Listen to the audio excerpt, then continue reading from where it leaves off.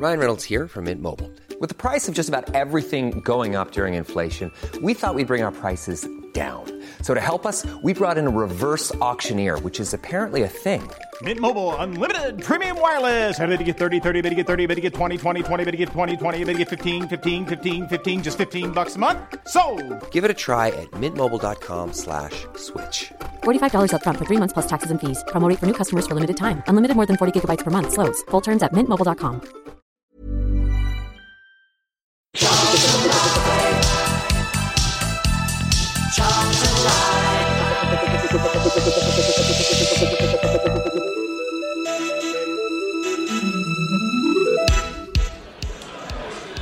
So hello and welcome, this is our Charlton Live Player of the Year dinner special for 2017-18. We're coming to you from the North Stand Lounge here, live from the dinner. My name is Louis Mendes. Joining me here at the Valley is Terry Smith. How you doing, Tel? I'm very well, thanks. Yeah, Thank you. And you? Yeah, I'm in a good mood. Looking forward to the playoffs. Why not? Well, I don't know about looking forward to, but 3 days away. But yeah, exactly. Yeah. The nerves haven't reached fever pitch yet. Yeah, but I'm expecting it. Yeah, and also joining us here is Nathan Muller. How you doing, Nath? Living the dream. Still got all your underpants with you?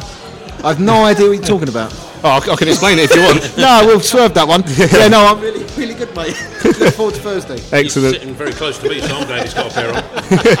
And also joining us here in the North Stand Lounge is Tom William. How you doing, talisman Tom? Yeah, good. Yeah. And you enjoy the Rochdale game? No, no one did. But it's done, isn't it? Yeah, it did get to a stage maybe about 10 minutes in. I was like, oh, come on.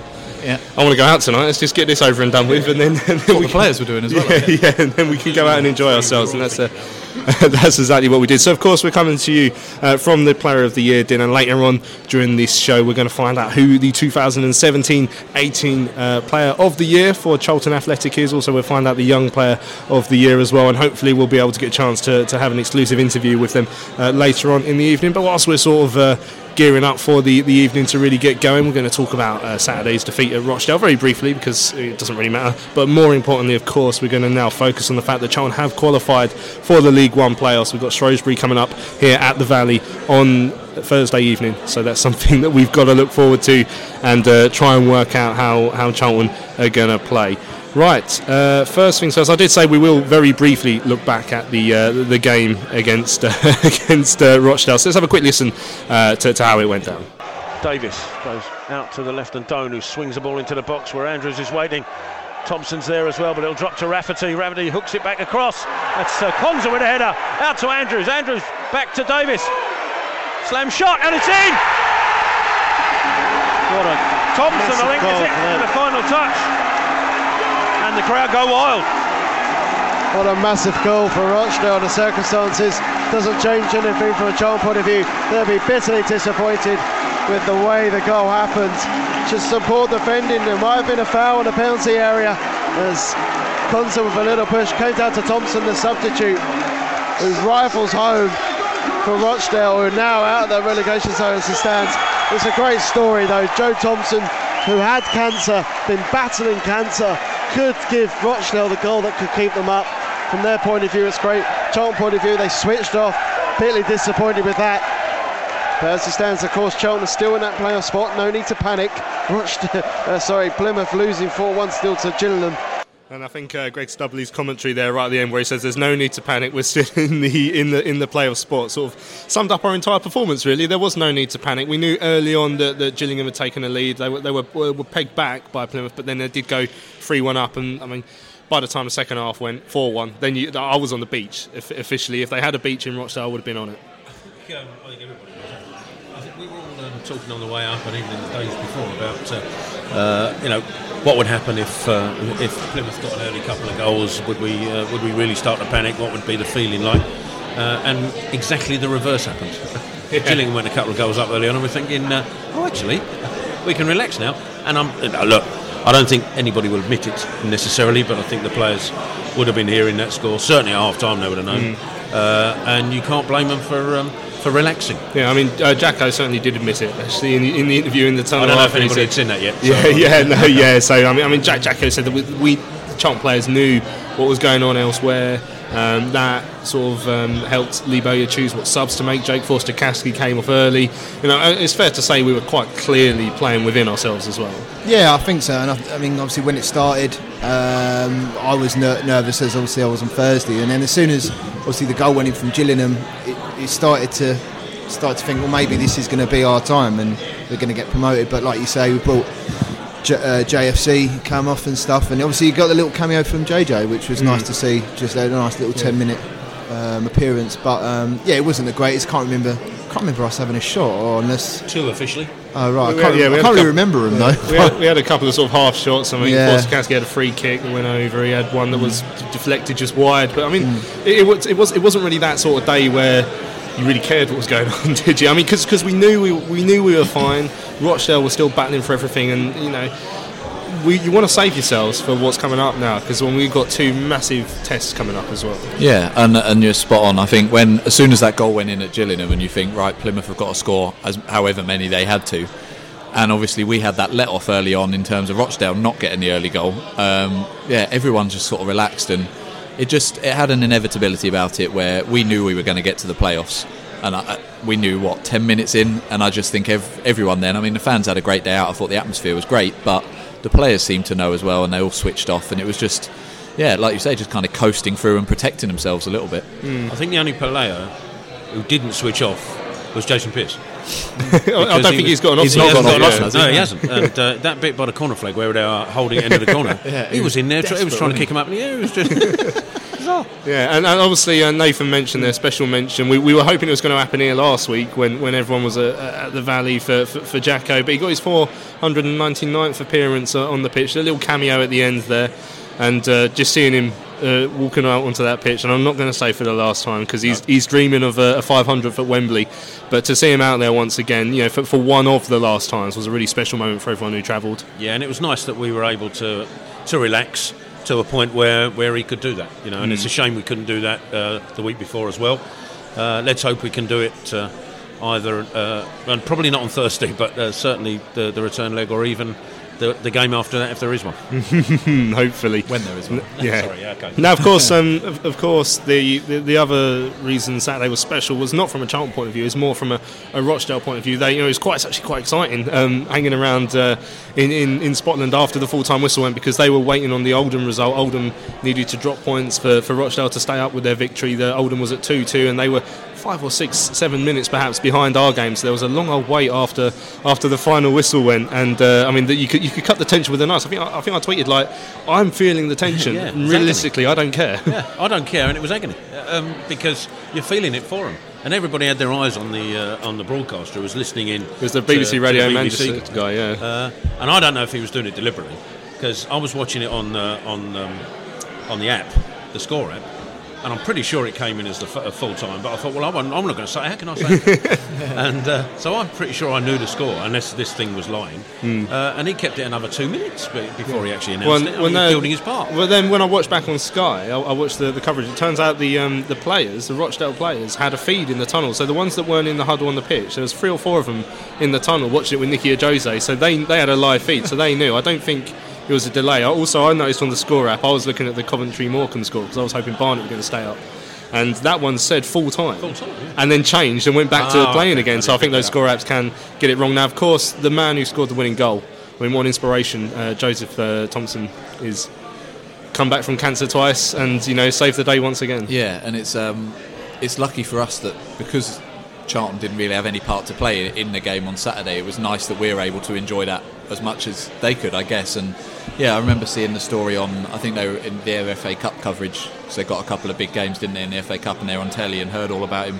Is it twice he's had cancer? Yeah. Recovered twice, and then to come on, I mean, it's fairy tale stuff, isn't it? It's the equivalent of us getting that Jacko winner at Wembley in a few weeks. It's just incredible for him to have to go through that twice, beat it twice, and then score the goal that effectively keeps them up. It's just amazing for him. And as I say, because there was nothing that, you know, it didn't cost Charlton anything, luckily, and it meant that we could enjoy it as well, and it was, obviously brilliant for him. Now, when the full-time whistle went, so we were lucky enough to get to speak to Lee Bowyer after Tell, and, you know, I mean, spoke to him, he didn't really have much to say about the performance. He said he knew we could have done better, but he said after what those players had given me over the last 10 games, and he didn't really want to pick up on anything, did he? No, he didn't. I think the crucial part of the whole interview was when he said, I can't remember how I framed the question now, but it was pretty similar. You know, are you going to have to pick the boys up, because obviously they're going to be disappointed in losing. Most players are after a defeat, and all he said was, "I'll guarantee you won't see that performance on Thursday."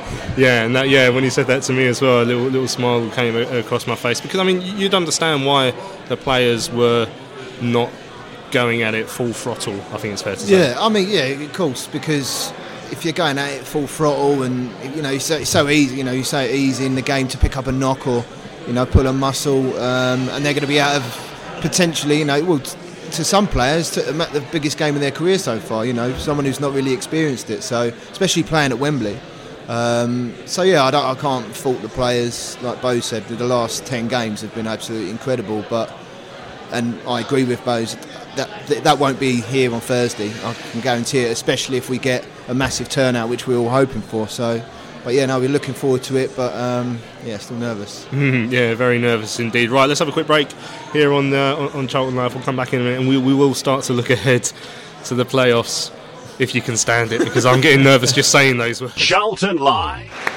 Table number 3, Jason Pearce. Let's have an applause for Jason Pearce. And on table number 5 is Ezri Konsa.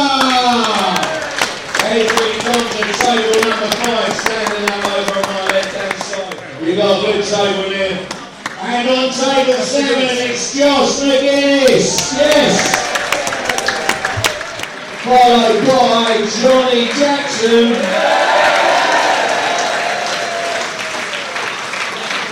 And the man who promised the playoffs in 10 games, Lee Bowyer!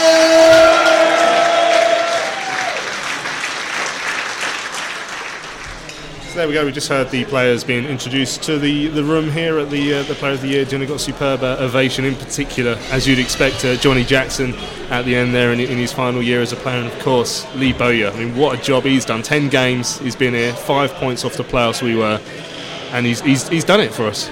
Best start of any manager at Charlton, and he promised us we'd get in the playoffs. He said we'd be in the top 6, and we were. Yeah, and as the MC just said, I mean, if he promised that we're going to win the Champions League in the next 2 years, you'd be leaving it, wouldn't you?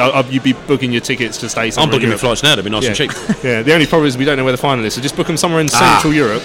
And I knew there'd be a floor. Yeah, and then we'll be able to travel there from wherever it is, of course. Now, this is the Player of the Year dinner, but it's a bit of an unusual situation in terms of that it's not at the end of the season for us, because we've managed to get into those playoffs, and it's all well and good getting into the playoffs, but they don't think about the fans' health, do they? Because now we're 3 days away from one of the biggest games we've had down at the Valley for years now. You think about the last playoff semi-final we had here against Swindon was a second leg. Obviously this is a first leg, but you've got to try and get some sort of advantage to take to Shrewsbury away, and so it's all the fun of getting there now has just been taken over for me by this massive nerves.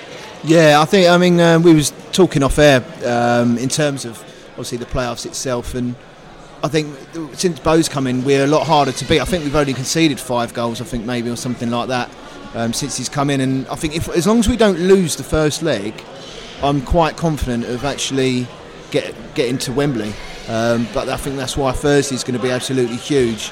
In an ideal world we'll go there with 2-0 so we can sort of breathe a little bit, but I think it's going to be quite cagey, so I think the Thursday's going to be massive, and we need to get some sort of result here for sure.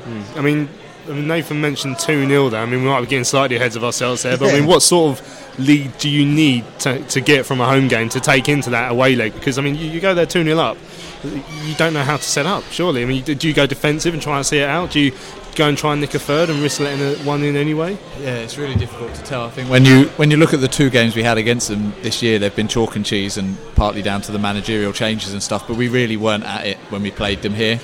And over there we put in one of our typical battling Bowyer performances. So if we can get a performance like that both times this time, which Bowyer's promised us, and as we said a minute ago, everything he's promised so far has happened, I don't think we'll have any problem with them. I really don't. The problem is if we have an off day. If that's the case, like you say, even if we were to win here 3-0, you concede an early goal there and it's not guaranteed. So I don't know. I don't think it's necessarily the score that's that important. If we put in a good performance here and get a 1-1 draw, there's nothing wrong with that either, because we've shown we can go away to the likes of them, the likes of Portsmouth, and get results. So it's difficult. You have to kind of take each game in isolation and not worry too much. If the first leg doesn't go your way, you've got the second leg to put it right. So, how much do you read into the form that both teams have shown at the end of the season? So obviously Charlton have won 6 of the last 10 since Bowyer's come in, only lost 3 in that time. Now Shrewsbury, since they lost the EFL Trophy final against Lincoln, I think they've only won 1 in the last 6. I think you'd say, I think the only time that really the form goes out the window normally is at the final. I think in the semis it's still relevant, because you've seen years before, and in playoff semi-finals in years before, the team that's on a roll tend to do the best in those circumstances. Now, I think the first leg's also always fairly cagey as far as I remember, so I don't expect any different on Thursday. I think it will be a fairly cagey affair, and I wouldn't be surprised if it's quite tight. Could be a draw, or at least one team wins 1-0, because you get to the second leg and then it's another cup final. Then it's all about who wins on the day then. And just at the back of your mind, Dave, do you worry about the fact that we lost on the last day? I mean, they also lost against Milton Keynes, and it does show teams surely weren't going at it full pelt, because we knew we were pretty much there. They've been safe in the playoffs for a long time. They thought they might have had a chance of automatic. So surely you're not going to read too much into the fact we lost at Rochdale. No, not at all. I think if you looked at the game as the whole, for those who were there, you could tell that, not that the players didn't want to win. Of course they did. They're still professionals, but you could probably tell they was probably shaved off 10% of what they usually would have done, because, like you say, Thursday's a bigger game in the grand scheme of things, and yeah, it's going to be difficult. I mean, I looked at the bookies earlier, and they're all each of the 4 teams, they're all quite close together in terms of winning it, which backs up Terry's point about it being very cagey. It could be a draw first leg, but I wouldn't read too much into it. You can't read too much into it. I mean, Shrewsbury, their form dipped a little bit, but they still got how many points did they end up having? 87 points. So they're still a good team.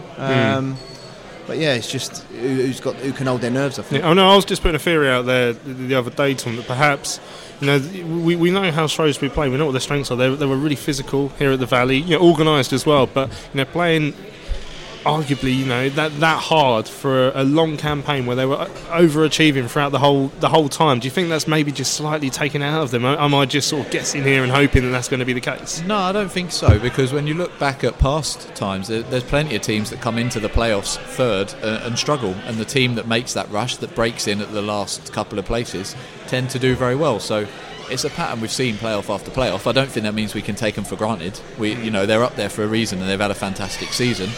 But as you say, the work that Bowyer puts our players through as well. Both teams have worked, really, really hard. And we heard today saying, they're not going to be here late because Bowyer wants to get them home and get them rested, ready for Thursday as well. So, yeah, it's the same every year. It's exciting. You never really know what's going to happen in the playoffs, and form, to a certain extent, does go out the window, and it comes down to whoever can hold their nerve and perform better on the day. And as I say, when we perform on our day, I think we're arguably the best team in the league. You look at Blackburn, we've beaten them. You look at Portsmouth, you look at Shrewsbury on our day, we've beaten all the teams up there, barring Wigan, and even there we put in a good 0-0 draw. So I think on our day there's no one here that we should be scared of. Now, we spoke to Jacko in the tunnel after the game at Rochdale. Of course, he was talking about, he was asked about, I think you asked him about the fact that we've won up there recently, and obviously we lost here against Shrewsbury in February, but Jacko said if there is an edge to be gained, you will gain it by winning the more recent tie. So do you think that would just be sort of at the back of Shrewsbury's mind? I think they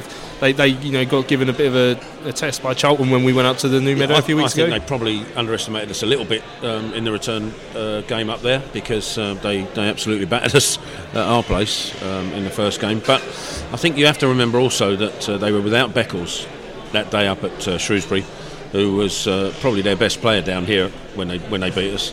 And Wally went off injured on half time, who was also one of their best players. Now they're both back, so it's going to be a different story again, because they've got pretty much a full strength side probably to pick from. So I think Tom's right. If we play to our potential, then we should be okay.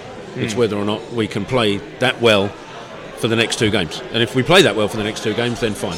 It was interesting, wasn't it, when you think about the difference about the 2 games, where we were the home team, we came absolutely flying out the blocks for the first 5 minutes or so, still under Carl Robinson, of course, and then Paul Hurst changed things up slightly, and they just found a sort of a change within his team, and then Shrewsbury quite comfortably defended against us, and then started to create chances and score and look dangerous. Now, if you look at the other game, the away leg, it was very different. We were, defensive. We were, in fact, in that first half, I remember away from home thinking we weren't keeping the ball well. I didn't think we actually played that well in the first half, other than just defending well and not giving them chances. But then, after we'd worn them down for up until the last 20 minutes, that's when we started to go forward and start to create our chances. So, it'd be interesting to see how Lee Bowyer tries to set him up.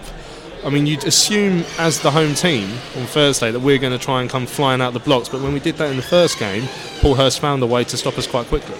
Yeah, and I think it's a good point in terms of how Bo's going to do it, because I think the home game, I wasn't at the away game, but the home game, I remember they pressed us really high, and we didn't seem to know what to do, so we just kept trying to play it across the back, trying to play it to our midfielders, and they were crowding us out, and we didn't really have a plan B, so to speak. So it'll be interesting. I think we will have to take the initiative and take it to Shrewsbury. Obviously, being the home side, but I think without going too gung-ho, I think. But now, I mean, I've been talking about this for weeks now, because we know that, I mean, the latest update we've had on Tariq Fosu is that, I mean, Lee Bowyer said during a press day, I think last Thursday, that if he is going to be fit at all in the playoffs, it will be to come off the bench in the final. So that, unless that changes, it sounds like we're going to have to do without him, particularly for the semi-finals. I mean, how big a miss is he? I mean, if you look at the players that we're going to need to step up in his place, you've got Mark Marshall, who's been really hard working, but perhaps going forward hasn't quite found what he needs just yet, and you've got Suli Kaiko, unfortunately, who's been a bit of a disappointment so far.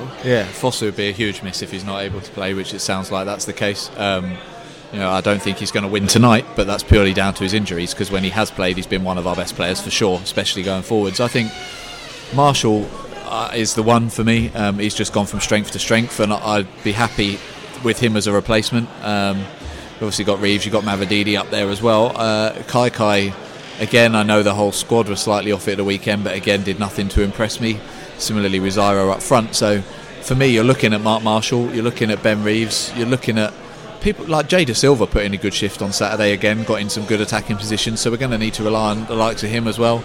Joe Aribo obviously came back as well at the weekend and played okay in a game that nobody stood out. So we've got other options. Obviously Fosu's a huge miss to any side, as is Billy Clark, who we've obviously had out since around Christmas time. But they're the cards we're dealt, and we've got to play that hand.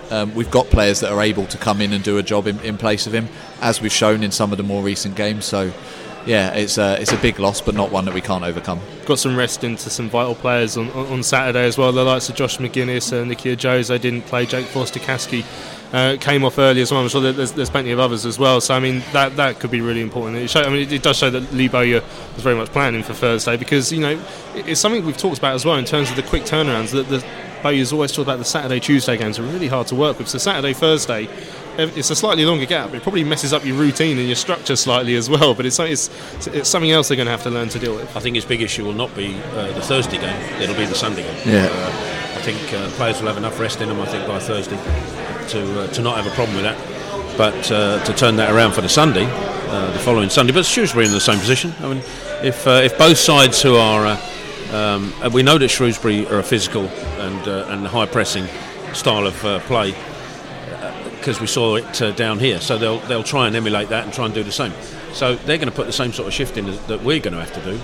So you're probably by Sunday, I think by sort of midway through the second half on Sunday, I think every single player will be on their knees. But if both teams play the way they normally play. Yeah. So right, have you two got your ticket sorted for the? I've got the home one sorted. Was it easy? Because I've seen a lot of people moaning about it. Mine was no problems at all. I've done mine on the train on the way back from Manchester on Sunday. But yeah, it was easy. And then obviously I think the away ones are tomorrow. So yeah, you sorted out your ticket. Yeah, again, I had no problems at all. Just logged in and there was my season ticket, and it said, "Do I want to?" It was reserved for me for 2 days, and I could just buy it. So I know some people have had issues, but no, it was easy enough for me. I mean, what sort of crowd do you expect will get down here? Because if you think about the game against Swindon, I think it was probably about 18,000 we had that season a few years ago. Yeah, it's difficult. I mean, because it's a Thursday night, a lot of people could come from work maybe, but I don't know. I don't know what if about kids and stuff. Is it half term at the moment or anything? Or no. So again, I don't know if it's going to be a late one. But I think maybe something similar to Blackburn I'm hoping for. Whether or not it is or not, I don't know, because it's a night game. But I'm hoping similar to Blackburn, same atmosphere. The fans were great again on Sunday rather, or Saturday. Can't remember which one it was. Saturday. So I I don't know about Shrewsbury. I don't know if they'll bring, because they've got 3,000, haven't they? You were saying, Terry, you don't think they'll fill it out, do you? Well, it's a tough ask, isn't it, on a Thursday night to come down from Shrewsbury, and we found at Rochdale. Travelling back from Rochdale, even on a Saturday, wasn't great. So, how easy it's going to be for Shrewsbury fans to get here and back on Thursday is a debatable one. So I don't know. I can't remember. Did they sell out the end in the league game? I don't think. Yeah, they did. Not quite, but it was football for a fiver. So you never know. It's possible. Now, I was interested also yesterday. I was watching back the Sky coverage of the Rochdale game, and we were watching the post-match chat with Stuart McCall, obviously the former Bradford City manager, and he was asked for his pick out of the four that have gone into the playoffs, and he went for Rotherham, which I found interesting because obviously I've only seen them play twice, and both times they got beat by us. Now, so I mean, interesting that the way that a manager who, of course, has played against these teams throughout this season before he got let go, that he would pick them. I mean, when you look at the four or the other three that are in there with us, Tel, do you have like a one that you think, or they stand out as someone who might be a big problem? I mean, if you, on the face of it, you'd say Shrewsbury, wouldn't you? That would be the side that people wouldn't want to face because they're so far clear at the top of the pile, the top of the four, if you like. But Rotherham supposedly got the form, but I'd say Scunthorpe. Scunthorpe in the last 6 games haven't lost any of the last 5. And they've only drawn one and they've won 4. So if we looked at the form guide of the last 5 games, you'd say Scunthorpe was the team that you want to avoid. It was interesting with Scunthorpe that when they did have that long winless run until they came to the Valley. That was their first win in 9 or 10, and possibly only their second in about 15 or 16 at the time. And even then, they sacked the manager, wasn't it? Yeah, they sacked Gary Alexander. They didn't actually look that good when they came here and beat us, but they've clearly improved since then. Got that result against Plymouth in last midweek that made our lives a lot easier as well. So, I mean, yeah, Rotherham as well had that little bit of a run. That's the other thing to point out, that every team other than Shrewsbury, who are possibly even having one now, have had a bad run at some point this season. I don't know how normal that is for the teams that have been in the playoffs. And you look at Plymouth, who are knocking on the door. They won 1 game in the first 3 or 4 months against us. You know, the amount of teams that have got in after having bad runs is quite interesting. It just shows the quality of the league, and it's something we said a few weeks ago. It's such a poor standard, this league, and Blackburn and Wigan ran away with it. Shrewsbury are up there points wise as well, but nobody really, apart from those 2 sides, for me, is impressed. I mean, when we've lost games, I'm so frustrated because we've really let ourselves down to lose a lot of the games we have. As I say, probably aside from Wigan here when they beat us comfortably. And for me, the league's a poor standard, and that just shows. I mean, Bradford went on a run where they didn't win for ages and eventually dropped out of it, but everybody else up there has had bad runs and has still managed to stick around. And like you say, even up until our game against Portsmouth, they were still in it. Plymouth was still in it up until the last day, and as you say, they didn't win for the whole part of this early part of the season. We had that poor run, so everyone has had it. It's a poor standard of league, but again, you've got to be in there, and we're in it now. You know, it's like buying a ticket to the lottery. We've bought the ticket, we're in there now. It's now about getting the job done. I know Terry doesn't like doing predictions, but just in general for all 3 of us, I mean, we're looking ahead to Thursday now. How do we see the game going? Do we see it being a very similar one to the home league game against Shrewsbury, where they come out and stop us, or do we find a way around them today? I think our performance will be better than the home game, because I don't think you can get any worse than our home game because we're really poor. But yeah, I think it's going to be quite nervy. I don't think it's anyone's going to obviously want to make a mistake. And I think thinking about it, obviously in my heart saying we want it in a 2-0 win, but I agree with Tel. I think it's going to be a 0-0 or 1-0 or something. But I find us difficult to beat, so I fancy us away from home as well. But I don't know. We'll soon see on Thursday. I don't know how I'm going to cope, but I'll find a way somehow. Yeah, Tel. I mean, without going completely through a prediction, I mean, how important is it, for example, that we take a lead to Shrewsbury in your mind? It'll be fantastic, but as I think I said earlier, the away leg will be another cup. Well, it will be a cup final. It'll be a cup final before the final, because whatever the score is here, now unless we actually one or the other side tonks the other one 4 or 5-0, it's going to be all on that Sunday game. So. I mean, I hope I'm wrong, and I hope we do tonk them in the first leg. It'd be great to go up there with a huge lead that we can just protect. I suspect it won't be like that, because we don't tend to beat anybody 5 or 6-0, do we? So I'm expecting, if we can get, if even a couple, will be great. But I'm with Nathan. I think it'll be a cagey one, and wouldn't amaze me if it's a draw. but if we can sneak a 1 or 2-0 win, that'd be great. Tom? Yeah, cagey and nervy game, I think. I'd be more than happy with a draw. I think it's important we score first at home. I haven't seen us on too many occasions where we've gone behind, managed to come back. I think we need to score first. I think the crowd will help, whatever the size. I think it's going to be a passionate crowd, and we've seen the atmosphere that the fans have been able to create, not only away from home, but the home game against Blackburn was absolutely unbelievable as well. So, yeah, I'm expecting a nervy game. Hopefully the players don't feel the nerves too much and can get themselves ahead, and then, as I say, if we did get pegged back for the draw, it's not the end of the world. Right, so the dinner has been served here at the Valley. All the guests and the players are currently sitting down enjoying it. It looked like a bit of beef, actually. It looked quite nice. So they're enjoying. You were that. staring at it rather jealously. I was actually. Yeah, it did look quite nice. I've had a sandwich from Sainsbury's, which should suffice me, I thought, but it turns out not, because there's lots of nice food hanging around. Right, we'll have another quick break here on the Charlton Live Player of the Year Dinner 2017-18 podcast special. Charlton Live. Right, welcome back to Charlton Live, our Player of the Year Dinner special. We've just had here at the Valley the Community Trust Awards dished out. Jason Pearce won the award for the player that's done the most within the local community, so it's a well done to him for that very important award. Kim Dixon got an award as well, so great to see those people recognised. Right, obviously we are here at the Player of the Year dinner.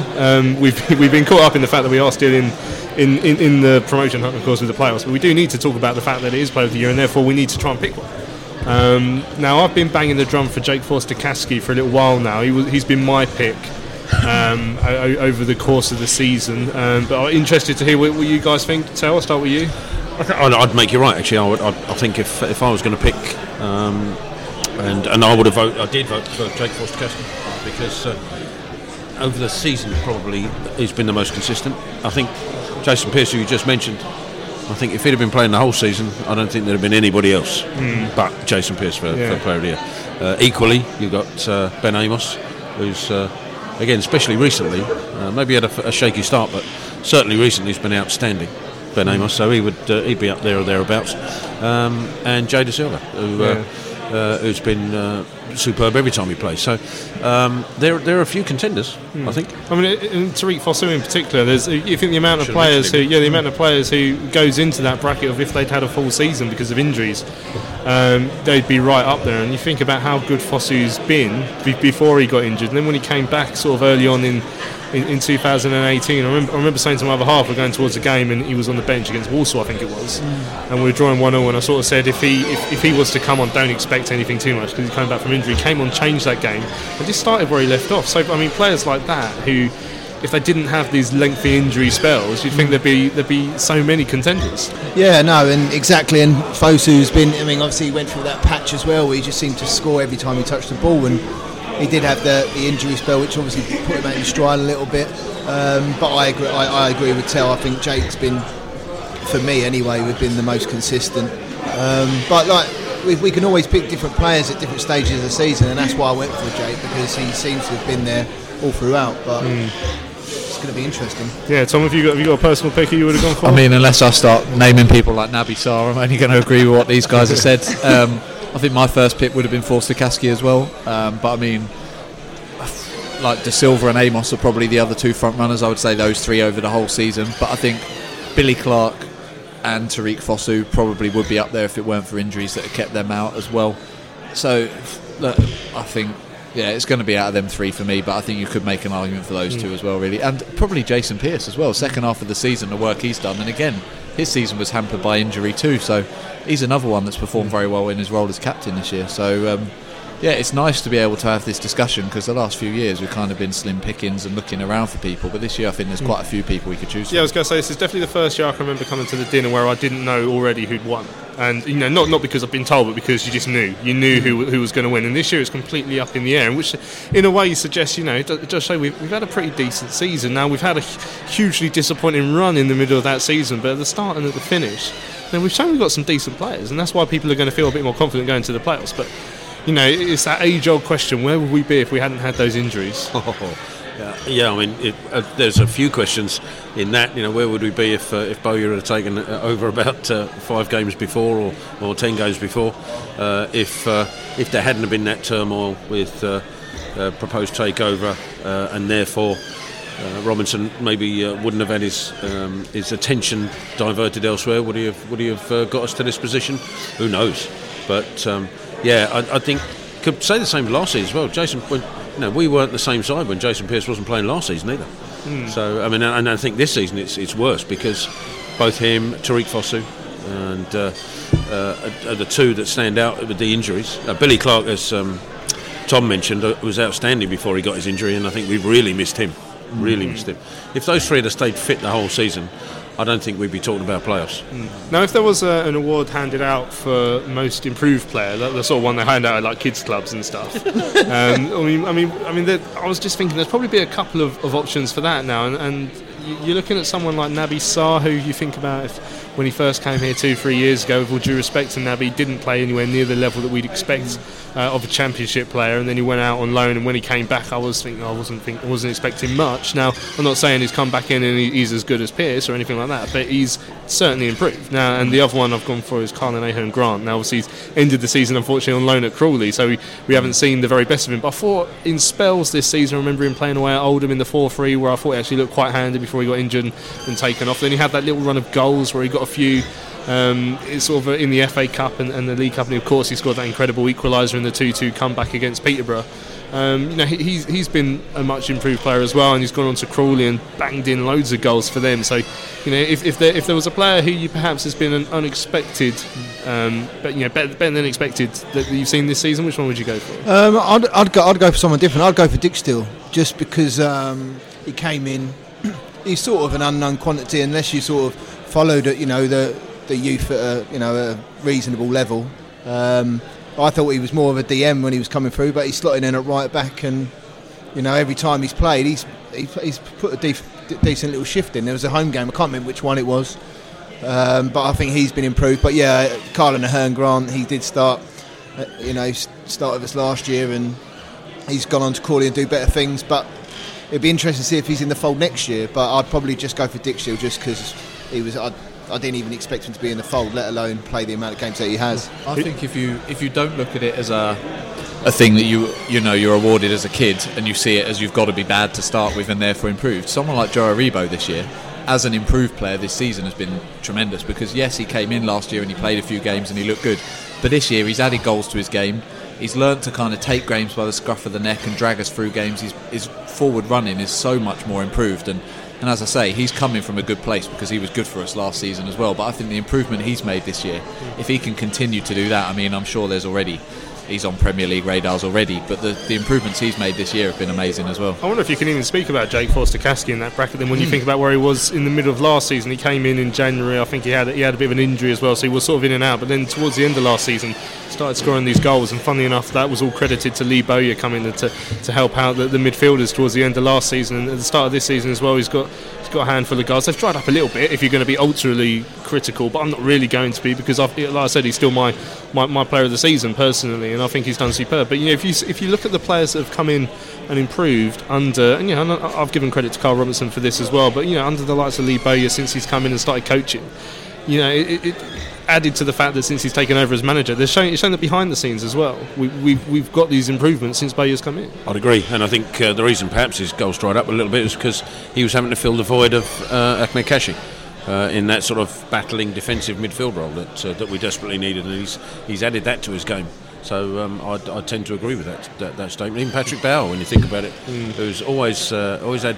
Yeah. Everybody used to say about Patrick, they used to love him as a centre half, but he always had a mistake in him. Well, he seems to have cut those out, apart from the slip, which you can't really blame him for. Yeah. At Wimbledon, you can't really add that down as a mistake. So he's formed that partnership alongside Jason Pearce, and they look rock solid now. So I think it's a difficult one, because under Bowyer everybody seems to have improved. Mm-hmm. Now, as a separate award, we're going to start dishing out our own awards here on John Love, I've decided. So I mean, if you have to go for a new player this season, so someone we signed in the summer or in January, if you had to pick the best out of that, you're looking at the likes of Billy Clark, Mark Marshall, Ben Reeves. There'll be others in there as well, of course, the lone players that have come in throughout the season. You've got one that sort of stands out as the one who's really impressed, and then maybe perhaps one that's come in and not quite hit the heights that we were hoping for. Well, I think you can probably say that of a few of the new ones. Ben Reeves took a while to settle. Mark Marshall, probably because he was asked to play a completely different role than the one he was used to playing, probably took longer than we'd hoped. to settle in and bed in. I think probably out of all of the new ones that came in, Tariq obviously was the high-profile one that flew as soon as he started. But I'd go with Billy Clark. I think I don't think we can overestimate the effect his injury had on us as a side, especially the way we were playing in that 4-2-3-1. Now I just wonder where Clark would have fit into a 4-4-2 actually, unless he played as more of a just off the striker. It was so important for us in that early part of the season, and that would explain why some of our form dropped off, because I mean obviously a lot of fans were critical of the 4-3-2-1 formation as the season went on and we weren't winning with it, but when we were winning with it we were playing some really nice stuff and he was integral to that. Yeah, I think with Billy, as he proved in the earlier part of the season, he was that little pivot in between the midfield and the strikers when he was always getting into the little pockets which I think sometimes Ben Reeves does do that, but I find Ben Reeves drops a little bit deeper sometimes.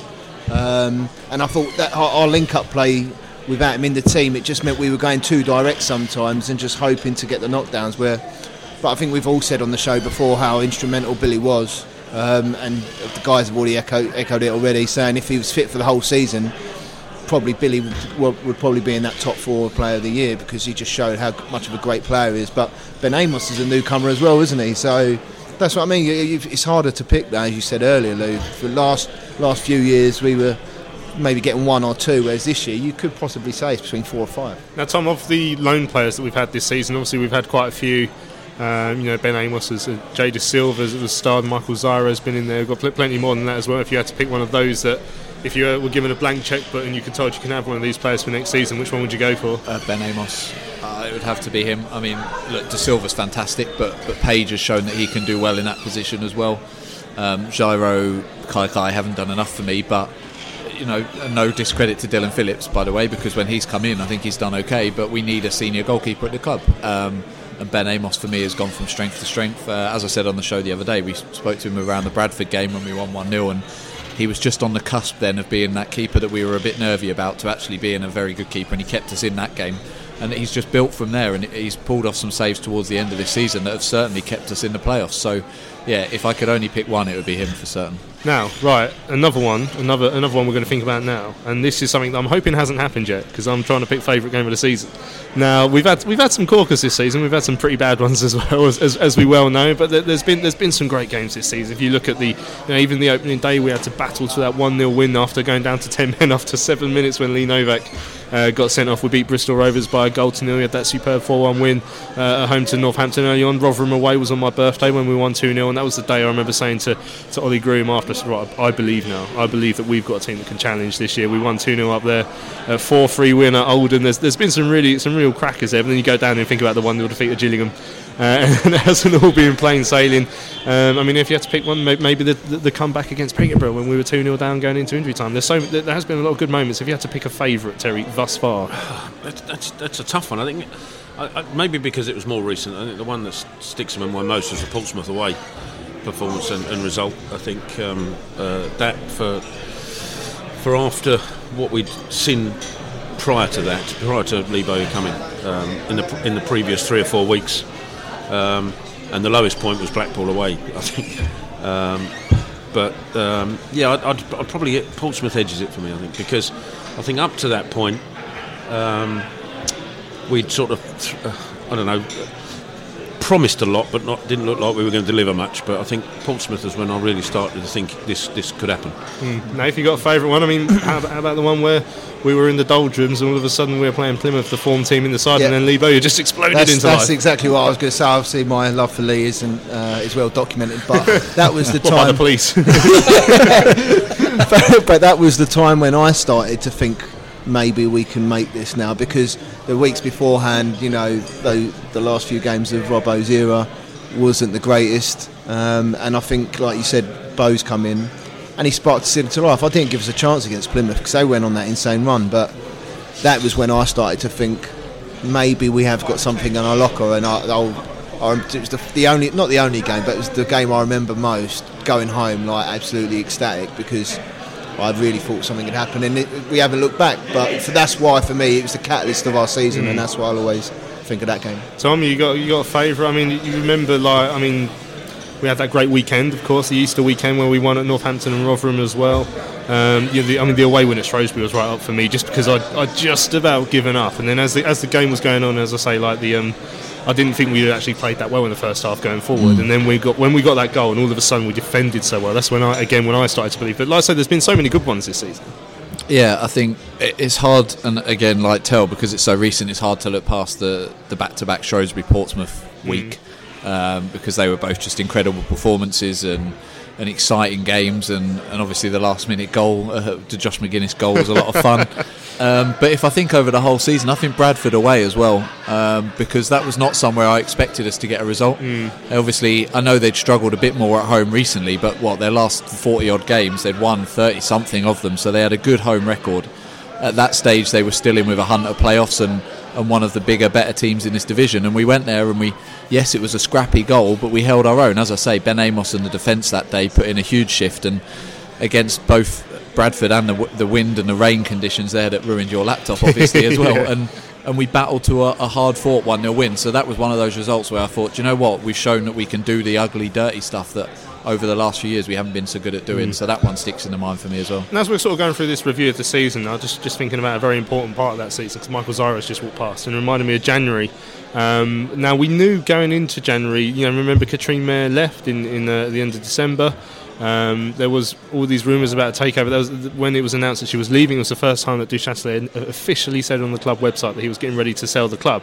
Everyone was up, everyone was happy, hopefully looking to put this very difficult part of our history behind us.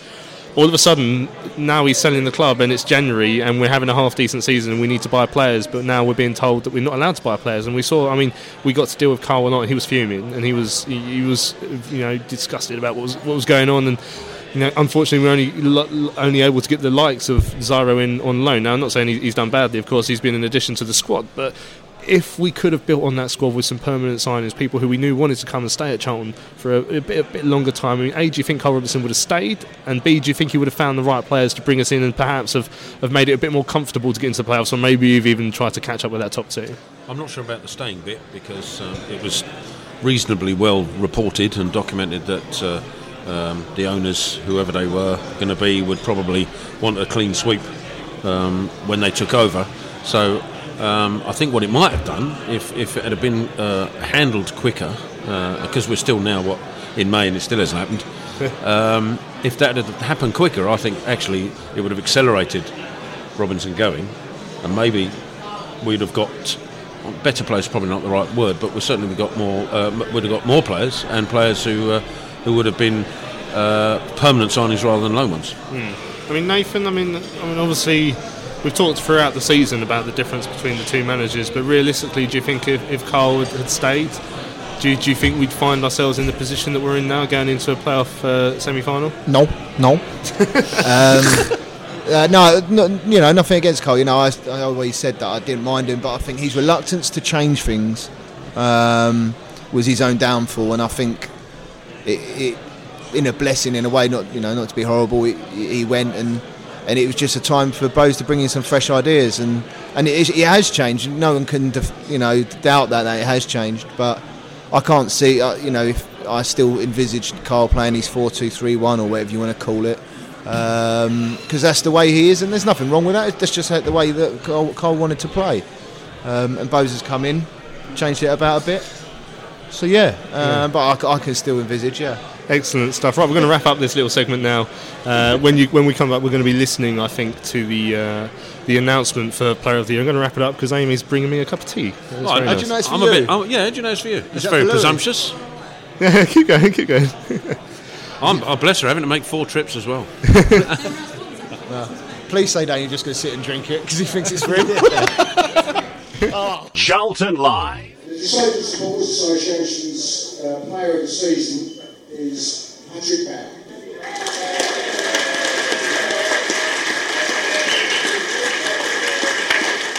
The Valley Gold Young Player of the Year for 2018 is Joe Rigo.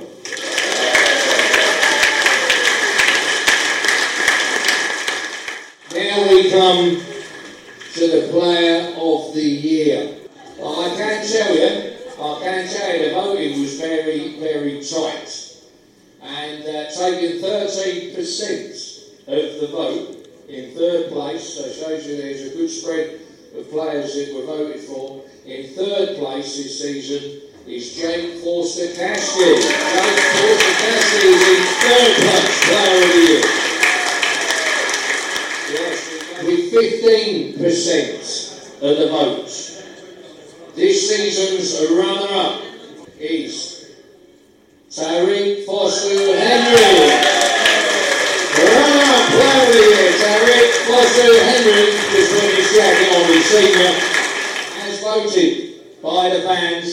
The fans' Player of the Year takes 28% of the vote, and that goes to Jay De Silva. Jay De Silva, Jay De Silva, the fans' Player of the Year 2017-18. Charlton Live. There is one more special award, and this is the Charlton Fans Special Award, and this is for the contribution to the development of the club over recent years. And the winner of this award has been in the club since 2010. He's ever popular with the fans. He's been an outstanding role model for the club as player, captain, mentor and coach. Not you, Jason, by the way, you've had your little club. His presence has always been acknowledged by the Valley faithful, and his dedication, commitment, passion, energy and enthusiasm for all that is Charlton is celebrated tonight. And I think we gave it away. It's JJ himself sitting on the top table. Who's come out.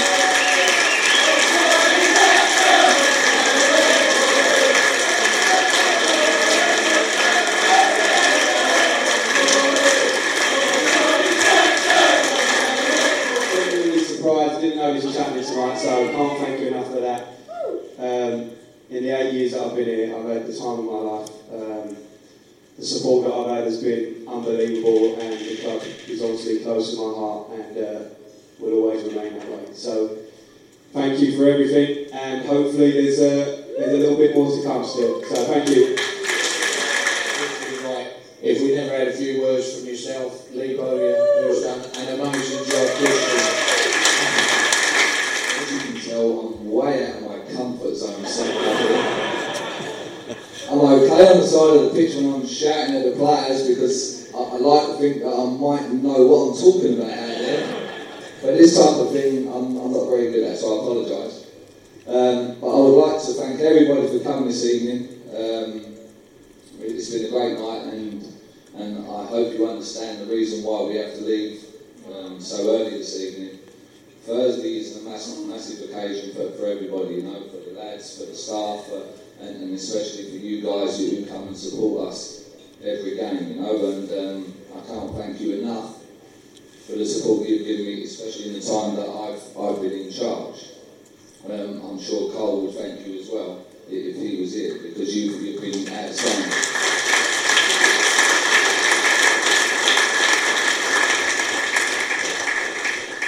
And last but not the least, congratulations to everybody that's won an award this evening.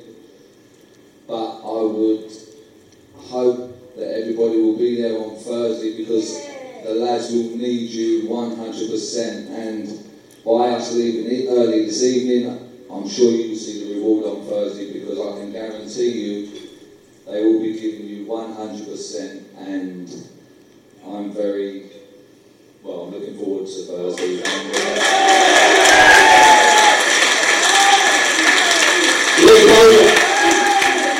Charlton. Tired of ads barging into your favorite news podcasts? Good news. Ad-free listening is available on Amazon Music for all the music plus top podcasts included with your Prime membership. Stay up to date on everything newsworthy by downloading the Amazon Music app for free, or go to amazon.com/news ad free. That's amazon.com/news ad free to catch up on the latest episodes without the ads. Millions of people have lost weight with personalized plans from Noom, like Evan, who can't stand salads and still lost 50 pounds. Salads generally for most people are the easy button, right? For me, that wasn't an option. I never really was a salad guy. That's just not who I am. But Noom worked for me. Get your personalized plan today at Noom.com. Real Noom user compensated to provide their story.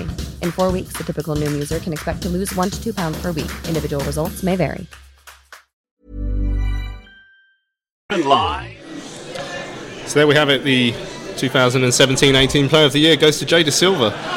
Young Player of the Year went to Joe Aribo as well. So, I mean, two very deserving recipients of those awards. Yeah, I think it was. We said before it was going to be. It's hard to sort of pinpoint one player, but I mean, there's many games that Jay has been, outstanding for us. I think to an extent he was really good last year, and he just seems to have come on leaps and bounds. I mean, quite a lot of the time he gets targeted from obviously with the crossfield balls with big lumps running at him, but he seemed to cope really well, and he's vastly improved this year. And fair play to him, and it was just unfortunate he's had that little knocker just a few weeks ago, but yeah, I think a well-deserved winner. Yeah, and we heard about the spread of the votes there with so obviously Tariq Fosu came second and Jake Forster-Caskey came third, but the actual percentages in the votes, it was really, really tight, and obviously there was plenty more votes that went to the players that came slightly further down the pecking order as well. Yeah, and I don't think that's a surprise really. Like I said earlier, I think you could argue that there were 5 or 6 worthy winners of it this year. As I said, Ben Amos as well, Josh McGuinness for his goals. There's players all across the pitch, Pearce, you name them, they've all been brilliant, and that's why we're where we are as well. I think Jay's thoroughly deserved winner as well, and congratulations to him. But yeah, all of them have been fantastic this year, and as we said earlier, the spread just shows that we've got a good group of players at the moment. And of course, finally, we heard Johnny Jackson there being given his award. We knew it was going to come at some point this evening. We were crying really about him on last week's Sunday evening Charlton Live, but as I was saying, I think I'll quite happily see him be given an award every night for the rest of the season. Really. The shock of the century had he not got something tonight. I think we all reasonably expected Johnny to be recognised in some way or other, and it's fitting that he is because of what he's given us as a player, as a captain, and now an assistant manager. So that was a lovely touch. Yeah, and a great speech at the end there from Lee Bowyer as well. There's still plenty more to come this season, and I love the excitement you could clearly hear on Lee's voice there. Right, we're going to cut off now from this bit. What you're going to hear next is a succession of player interviews. We're going to try and get as many as possible before they all have to go home quite early, because of course we've got the game coming up on Thursday. But that's what's coming next here on this Charlton Live Player of the Year dinner special. Charlton Live. We're joined now by the Player of the Year, Jay Da Silva, here on Charlton Live. Jay, congratulations first of all. It's an award that's voted for by the fans. So how does it feel? Thank you very much for all the support. It's a very proud moment for me. We've got a great bunch of players this year, and a few people that have had great seasons. So to win it out of everyone, it's a very proud moment, and I'm definitely honoured to win that. And of course, it's a very interesting part of your career as well, because of course on loan from Chelsea, it's not unusual for young players to come out to a lower league club to try and gain some experience. So the experience that you've got this year, is that all something that will help you as your career goes forward? It's been a very enjoyable season. Playing a lot of minutes, gaining that experience, and at a great club like Charlton, I think I fit right in. So I've enjoyed every minute of it, and it's been a great season. But we still got a few more pushes to go. Try to get to Wembley and gain promotion. That's the main goal. Obviously, as the season's progressed, we've had that little run in the middle of the campaign where it's looking a bit difficult. But since Lee Bowyer's come in as well, it seems to have found an extra 10% within the squad to push us towards these playoffs at the end of the season. I think it's a crucial time of the season. I think everyone's noticed that, and everyone's found that extra 10% to give more, and we know what we need to do, and everyone's focused and ready to achieve it. You had a little bit of success last summer, of course, with the Euros under-19. So you've got that taste now for winning silverware. So is that going to help you as we look to try and get towards Wembley? Yeah, well, hopefully. Obviously, I love winning. I always have loved winning. So I'll do all I can to win as much as I can. So yeah, that's the main thing. And finally, of course, obviously, like I say, you've won the Player of the Year, but there's a lot of great competition up there. So to come out on top of the likes of Jake Forster-Caskey, Tariq Fosu, Ben Amos, all these players who've done so well this season, it shows that A, we've got a decent squad this year, but B, that you must have really excelled yourself. Yeah, it's definitely a great squad this year. I'm still pretty shocked, to be honest, that I won it, but yeah, I'm very honoured to win out of all the great players that I've played this season. And just finally, actually, I mean, thinking about your future now, so obviously you're on loan from Chelsea. I mean, next season, do you see yourself trying to get back out on loan? I'm not sure what your contract situation is with Chelsea. I mean, are you thinking you might try and get back out on loan? If Charlton get promoted, would that be a place that could be good for you? Or? Yeah, I think right now in this position in my career, I think that would be a good thing to do, is to go back out on loan, whether it's Charlton or somewhere else. I don't really mind, to be honest, as long as I'm playing. Obviously, these last couple loans at Charlton have been great. I've fit in really well, got along with everyone.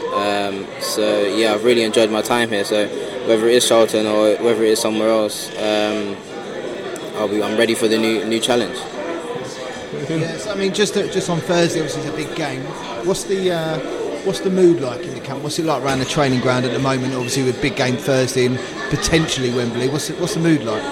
Yeah, I think everyone is aware of how big the game is, and that's just making us even more focused, more ready to achieve what we set out to do at the start of the season. Charlton Live. Right, now we're joined by Patrick Bowery, who did win an award tonight, the John F. Lake Disabled Supporters Award Player of the Season. So Patrick, congratulations for that. You must be very proud. Yeah, I just said it there. I didn't really expect a reward today, but I'm delighted about it. It's nice to be recognised by the supporters. Yeah, I was going to say, because since you've come in over the last couple of years, the supporters have really taken to you, and you've become a bit of a fan's favourite. And in particular, over the last few weeks, where you've built this superb partnership up with Jason Pearce, and you two have just started clicking together since Pearcey's come back from injury. Just at the right time, I guess, for us. Yeah, definitely. First, the support from the supporters. I love how they're supporting me, how they're supporting the team, and I love also the partnership with Jason Pearcey, and since Lee Boyer took over, we made some tactical switches in the defence, and I think it suits us very well. And I think the 9 or 10 games he was in charge, we kept a lot of clean sheets, and this is the reward for the hard work. And obviously with Thursday coming up against Shrewsbury, we know perhaps what to expect from them. There's been 2 very physical, tough battles, so you're going to have to be right your very best on Thursday to face a very difficult Shrewsbury team. Yeah, definitely. We know that.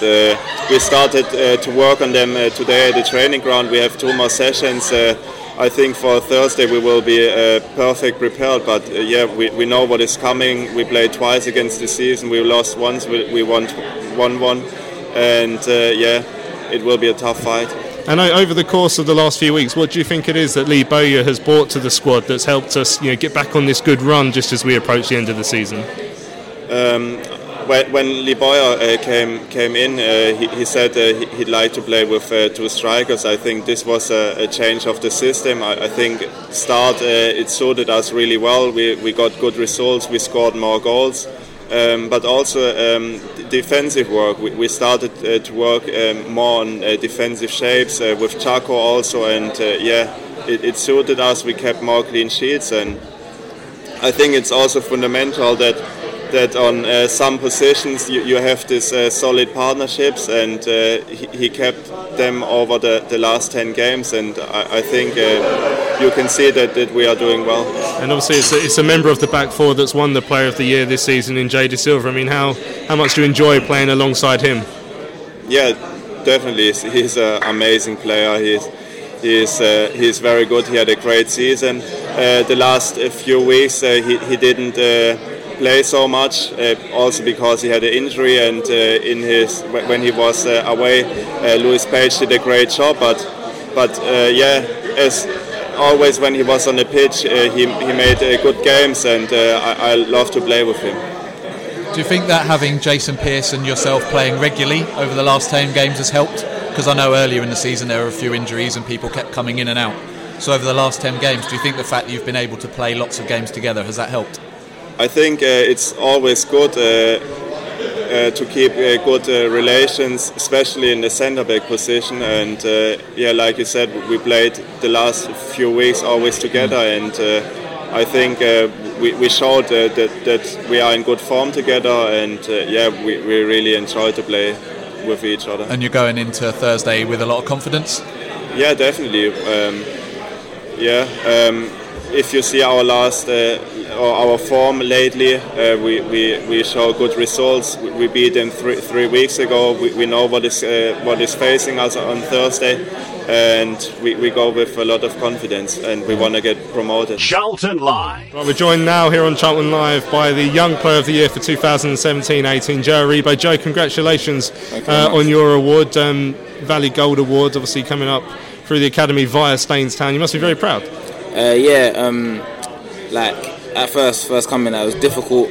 Like just thinking, am I as good as everyone else here? But like, I'm just happy with this award. Like it's giving me that kind of assurance and relief to get the award. So yeah, I'm very happy. I remember when you came in sort of midway through last season and you had that superb start. I think you had a few assists, didn't you, quite early on, and then this season in particular, you've really started to stake a claim for your place over the last couple of months, and just at the right time as well. With I think the likes of Cashy out injured, and Charlton looking for someone in the midfield who could really sort of drive us on, and the results have improved as well. So you must be very happy with how that's gone.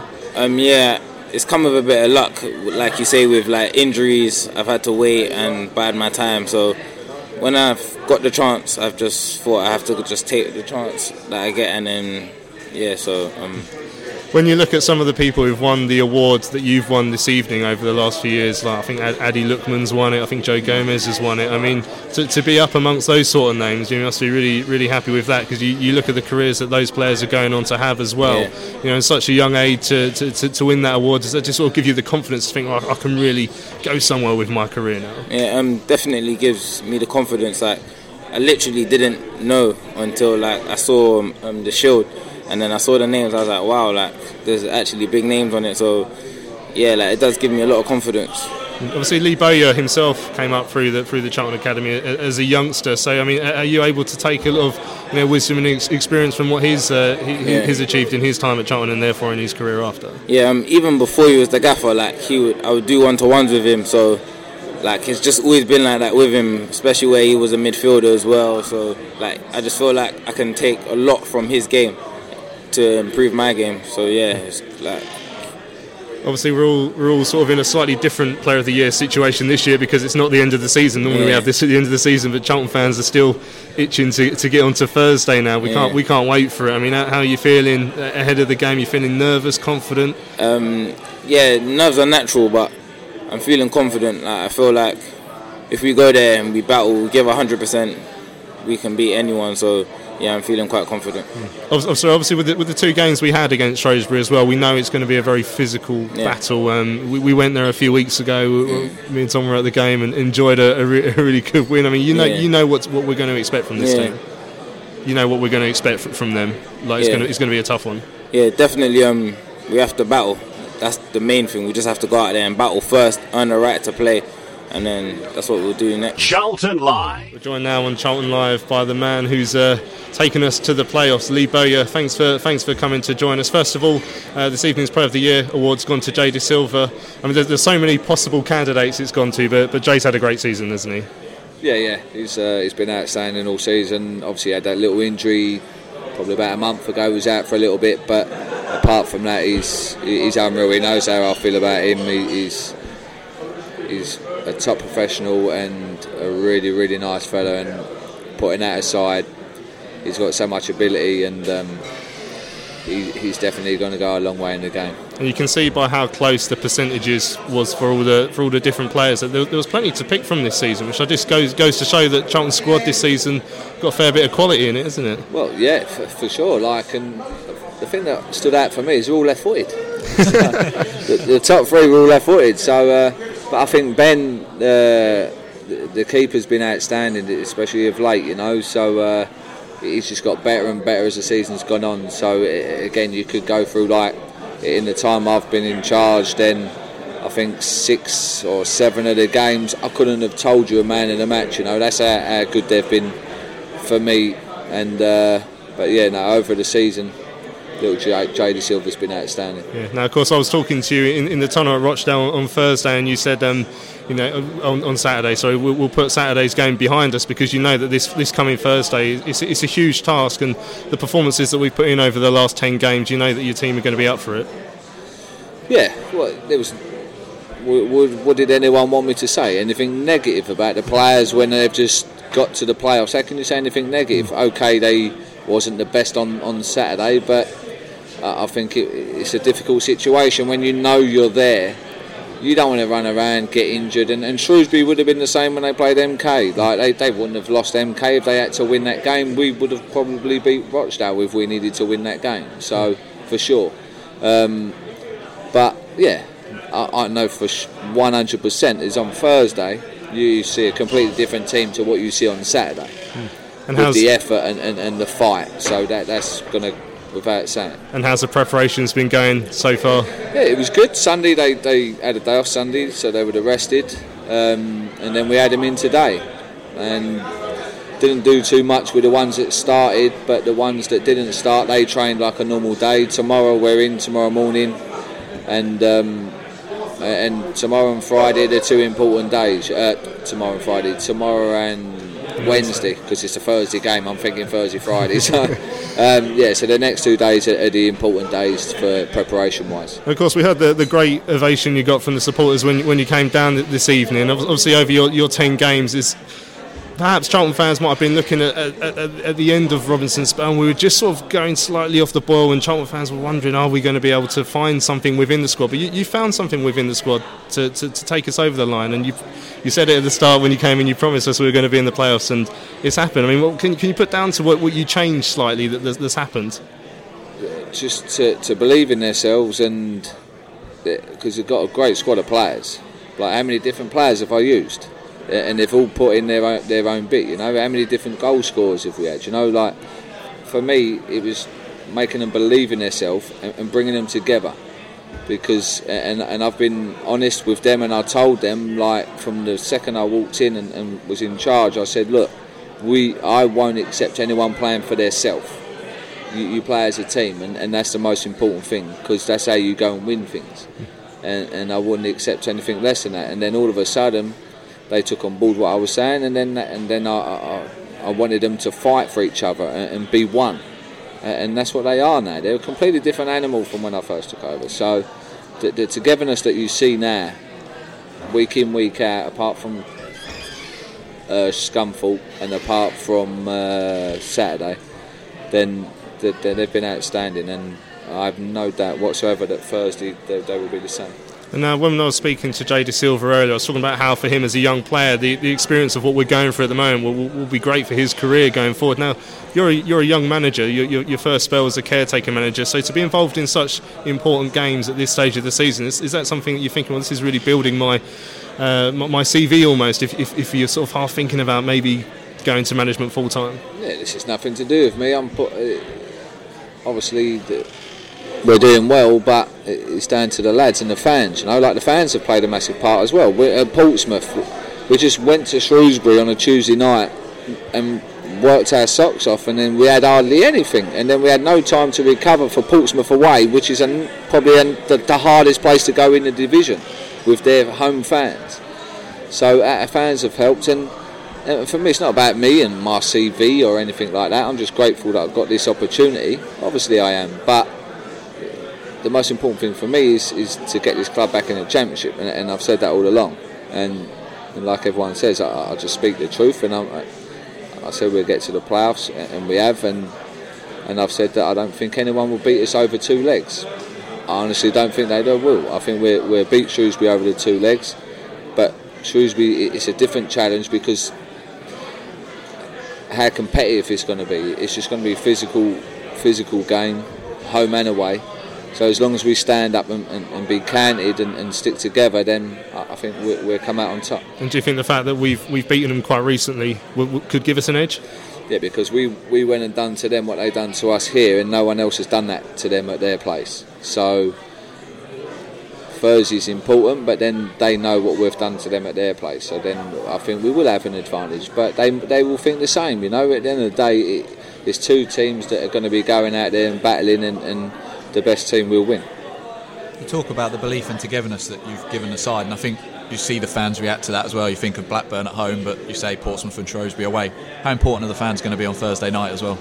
Well, they're massive. Like I've said all along, that I don't think the fans realise what a bigger part they play. I've played at clubs and they make a massive difference, you know. And Portsmouth probably only the reason why they are where they was is because of their home fans. No other reason, because I don't think they was that good of a team. But their fans, it's an amazing thing. Like you just see them lift, and at Blackburn, you must have seen it yourselves. I don't know if you was there, but you'd have seen yourselves that there was times when we was on the back foot against Blackburn, where they're a team which has been promoted. But then our fans seemed to realise that and notice that, and then they started singing it, and then we got out of that situation and we come through it. So fans are massive at any club. So yeah. But especially here, we definitely need them on Thursday. Charlton Live. Right, joining us now on Charlton Live, Jacko. I've talked to you many times over the last few years, but the last couple I found a little bit emotional, actually, knowing that it's coming to the end of your playing career. And first of all, you got a nice award today that you weren't expecting, but I mean, once again, shows how much the fans think of you. Yeah, complete surprise actually. Caught me off guard. When they said been here since 2010, I thought, that might be me. And then they said a few more things, and I was like, no, that is me. I didn't know it was coming, so it was a lovely surprise. Didn't have a speech prepared, so you have to think on your feet. Hopefully, another one where I thought I might lose it, but I held it together. So like you said, it's an emotional time for myself as well. So it's been a great run. It's been a great week as well. You know, the send off last week. Obviously again on Saturday at Rochdale and then tonight as well. So. Yeah, and as we were speaking on Saturday, I was sort of joking there's going to be a very different player of the year this season, but it's because we're still involved in a big game that's coming up. So it's been a bit of more of a relaxed evening for you, but it just, I mean, with the game that's coming up, I mean, how are you feeling at the moment? Are you feeling nervous? Are you feeling... Yeah, I am feeling nervous. Like, I was just talking to Terry there off camera, and I get more nervous now than I ever did when I was playing. Strange, I suppose it's because once the game started, you probably feel a little bit helpless, a bit powerless. You can do obviously all your work's done really as a coach, and you do everything in the week on the training pitch, and you can affect little things from the side and at half before and at half time and stuff like that. But really, it's sort of your work's done and it's over to the players then. So I think the nerves come from being a little bit helpless. I'd much rather just be out there, and then you know that you can pop up at the last minute like normal. Yeah. So we're not ruling that out yet, of course. No, exactly. I mean, again, as we said on Saturday, I mean, there's still that dream that could happen, that it could happen at Wembley, you get a 500th appearance. But before then, you've obviously got to plan now for Thursday. We've seen Shrewsbury a couple of times this season now, two very different games perhaps for Charlton fans. I mean, how's the preparation going? I guess you already know what to expect from them. Yeah, I mean, having played them a couple of times, we know what they're about, we know what to expect. Obviously, we'll be watching their last couple of performances to see what they're doing, whether they're doing anything different. And preparing for that today was pretty light because obviously lads are 2 days after a game. We got a little bit of work into the lads who weren't involved or didn't get many minutes, and then tomorrow all the focus will be tactical stuff, preparing for Shrewsbury. It's the equivalent of a Thursday of a normal week, which is your big day of doing all your match prep stuff really. So tomorrow will be an important day out there. Everyone, that's why they need to get off early tonight, get their rest in, no boozing, fully focused on the job at hand. And we've been sort of, as fans, talking about how we're feeling nervous and stuff. And as a player, do you allow that to affect you and the squad themselves? I mean, because if you look at the run we've had over the last 10 games in particular under Bowyer, I mean, we're not really counting Saturday. If you look at the games before that, we're one of the form teams going into that playoffs. Oh yeah, we're definitely one of the form sides. As far as the occasion and the nerves, I think that very much comes down to the individual. I think if you're playing well, obviously it helps, and you're in a good place as a side. We're really confident in what we're doing, but obviously the further it goes now, the more pressure becomes on every game, and that becomes down to the individual. Yeah, like I said, I get more nervous now than I ever did when I was playing. I didn't really. Yeah, I probably felt a little bit of pressure, but I like get too nervous before games, whereas now I do. So that's how I deal with it now. Obviously, every player is different. A little bit of nerves never hurts, I don't think. Keeps you focused, keeps you on your toes. But obviously, you don't want them to consume you. But we've had, like you say, over the past 5-6 weeks, we've had a lot of high pressure games. You know, you look at Portsmouth away when it was like a bit of a shootout between us and them for that 6th spot at the time, and I thought we handled it much better than they did on the day. So lads have been in that environment already, so they know what to expect. Of course, we should probably mention that we're here for the Player of the Year award. It's Jay Da Silva who's won it, but there's plenty of viable candidates out there this season who could have had it. Well, I'll be honest, I thought to not see Ben Amos in the top 3 was a bit of a surprise to me. I think he's been outstanding. Maybe I'm guilty of focusing a bit of my attention towards the back boys of late, because somehow become the defensive coach. I didn't do much of that when I was playing. But yeah, a lot of my focus has been on them, so I'm looking at Ben as part of that unit, looking at Piercy and Pat, and I think I spoke about it before, but I think Jason Pearce, since he's come back into the side, has been an absolute rock for us back there, and I think he drags the level of performance out of all the other lads back there. I think they play better when they've got Piercy alongside them, screaming and shouting at them and making sure that they're on it. So for me, another viable candidate, Bauer, Jay Da Silva, a worthy winner. Yeah, I was going to ask you about that, because obviously you say you've been working with the back 4 there, and as one of the more mature players in the squad and also coaching now, does that give you a lot of pride to see someone young and a part of that back 4 you've been working with to get that award? It does, yeah, and I've been impressed with that boy since the moment he stepped in the door last season. I remember there was a long period where he didn't play, and his attitude was unbelievable for someone who wasn't playing, wasn't getting much opportunity. A lot of the time it would be me and him after games doing our running, just us two, because I wasn't really involved and he wasn't getting any opportunity, and he didn't once ever moan, which I found amazing. For someone that young who was on loan and from a big club and probably expecting to play and not getting that game time, he just got on with it. He knuckled down. Then when his opportunity came, he grabbed it. He hasn't really looked back since, barring the few injuries that he's had. Obviously curtailed it a little bit, but a credit to Chelsea, credit to himself. I think it's been brilliant for us, and he deserves the plaudits because he's a great lad too. And you talk about attitude as well. Obviously, Mark Marshall in an interview the other day said he came in and worked when he wasn't getting in the team, trying to work. It's something we've seen across the whole team this year. Is that what you put down, the reason we've made the playoffs, down to that attitude? Because obviously you've been here a long time, but the last 3 or 4 years, perhaps we've had players that have come in not shown that desire and commitment that we've seen from this group. Yeah, it's a big part of it. I think there's a lot of ability in that changing room, and that's probably the first and foremost. But without that work ethic, it doesn't take you very far. And I think to have success in any squad, you have to have that, and we have got that. We've got that in abundance. Like you say, Marshy, perfect example of it. Not always gone his way this season, been in and out the side, always out there, working on his game, even though he's probably 30 plus. Is he, Marshy? What, he's 30?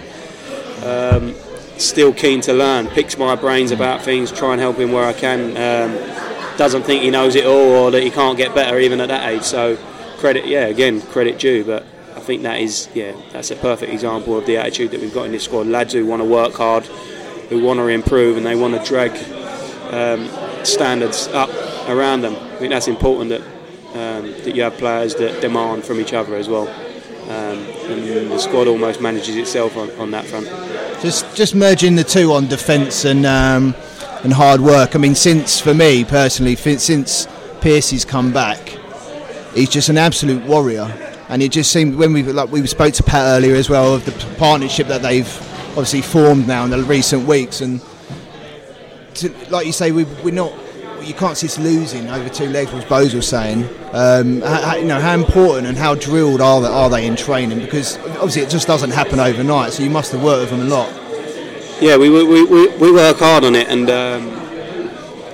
I like to think that I'm quite tough on them.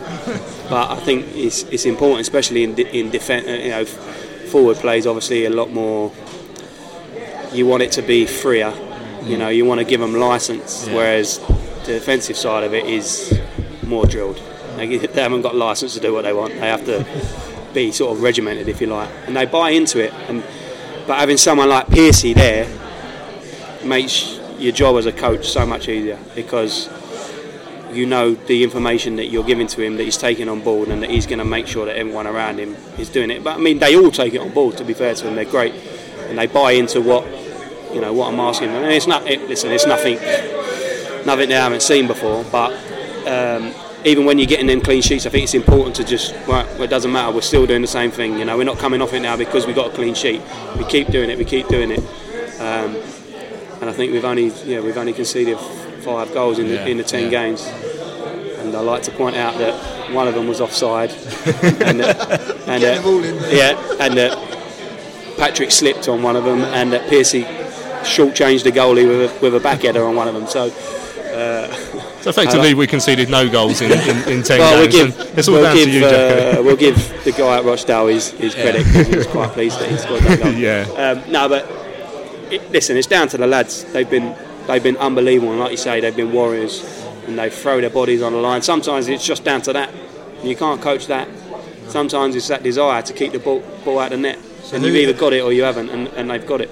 So, considering you're a defence coach, who's taking credit for Jason Pierce's finish? Was that you or both? It was me as well, yeah. Right, Jacko, you need to get off to bed and get rested up for the playoff final. So we're gonna let you go. Cheers for that. Charlton Live. Right, joining us now on Charlton Live, we've got Kit Graham, Grace Coombs and Charlie Clifford from the Charlton Athletic women's team. It's been another successful season for the women's team. Obviously it's not over yet, but first bit of silverware in the Capital Cup. Kit, I'll start with you. 2-1 win over Palace. You must be delighted to get your first trophy on the board for the season. Yeah, definitely. I think we was a bit disappointed with the West Ham game. We had a point to prove, to ourselves mainly, that we could go out and we could get our first piece of silverware, and we did that yesterday. We did it confidently. And against Palace as well, which all Charlton fans will be pleased to hear. Yeah, we've got a lot of ex-players that play for them, so it's always good to give round. Now, of course, it's been an amazing season for the women this year, but for you personally, you passed your 200 games over at Arsenal. Me and Nave came up to that game to watch that one. You haven't quite got your 200 goals yet, but I'm sure that will come within the next few days. Yeah, I'm nearly there. And but I mean, so you've been at Charlton for so long, and I hope this doesn't sound awful, but have you not ever been tempted to try and go and play at a higher level? Because every time I've seen you play, you seem like a step above some of the opponents we've had this season. No, I've always been here ever since I was little, so Charlton's all I know really. It's such a family vibe. They've always been good to me as a club, and I just try and repay that really. Now, obviously this season you're challenging for the title. You're also applied for promotion to the Championship. The best way to do it as players, I guess, would be to win the league and then to win the playoff as well. So, Grace, how do you fancy your chances with just a couple of games left to go? We're in a really good position, so I think we need mathematically 1 point from 3 games. So it's all in our own hands. We're really trying to focus on 1 game at a time, hopefully get there, and then obviously got a big playoff game in a couple of weeks if we do get the points that we need. And obviously, I guess winning is sort of a habit once you get into it, because it has been such a successful season. Is it just the fact that you've had so much momentum to take you through the campaign that's helped you just keep on going? Yeah, I think so. So we had a really good start to the season. I think we won our first 8 games, and then we had a couple of weeks where we lost a couple of games in the league, went a little bit off track, but we managed to pull that back, and I think we've lost 2 cup games or 3 cup games since then. So momentum definitely helps, and I think, like I said, it brings confidence within the team, and the more you win, the more everyone's enjoying it, and that's when you play your best football. Charlie, what do you think has been like the key to the success this season? I think that we've been so much more together this season, so as a team everyone feels that they can get on well with everybody, where it might not have been like that in previous years, but as well, not just the players but the coaches as well, so everyone with the coaches, everyone's all gets on very well, so I just think the togetherness this year has just been immense. What about Ratish as the manager as well? We speak to him quite a lot throughout the season to get an update on how you're doing, and he seems like a fairly confident chap, and he's obviously done wonders with you over the last couple of years. Yeah, I think that with him being an ex-player as well, so that helps, and because he's young as well, so he knows how we're feeling, and everyone just gets on well with him as well. So, but when he needs to be harsh, he can be harsh, but he does love the sound of his own voice as well, so he will be. Yeah. So finally, we talked about that Arsenal FA Cup game. Obviously, it was a great run to get up to the quarter-finals. The lowest ranked team left at that stage as well. Kit, I mean, to play against players of that level, I mean, even though it ended up 5-0, I mean, that was definitely not a fair scoreline from what we saw. But I mean, it must be a great experience to play against one of the best teams in Europe. Yeah, definitely. I think we got lucky with a few draws, like drawing Cardiff against all odds. Like we pulled out them in the hat, but. Yeah, like it was always going to be a test of how much work we could put into it. Our build up to the game, we trained so hard, and it was literally defend for our lives basically, and that's what we did. And in the end, they scored 3 late goals, and yeah, fitness in the end. So obviously going forward, the club have put in this bid to go up into the Championship. I mean, how important would that be for the club? If they can make that step up, if it doesn't come through promotion, like if they can go up, via the draw or wherever it is. I think it'd be great. We've been here since we were really young, when the team were one of the best teams in the country.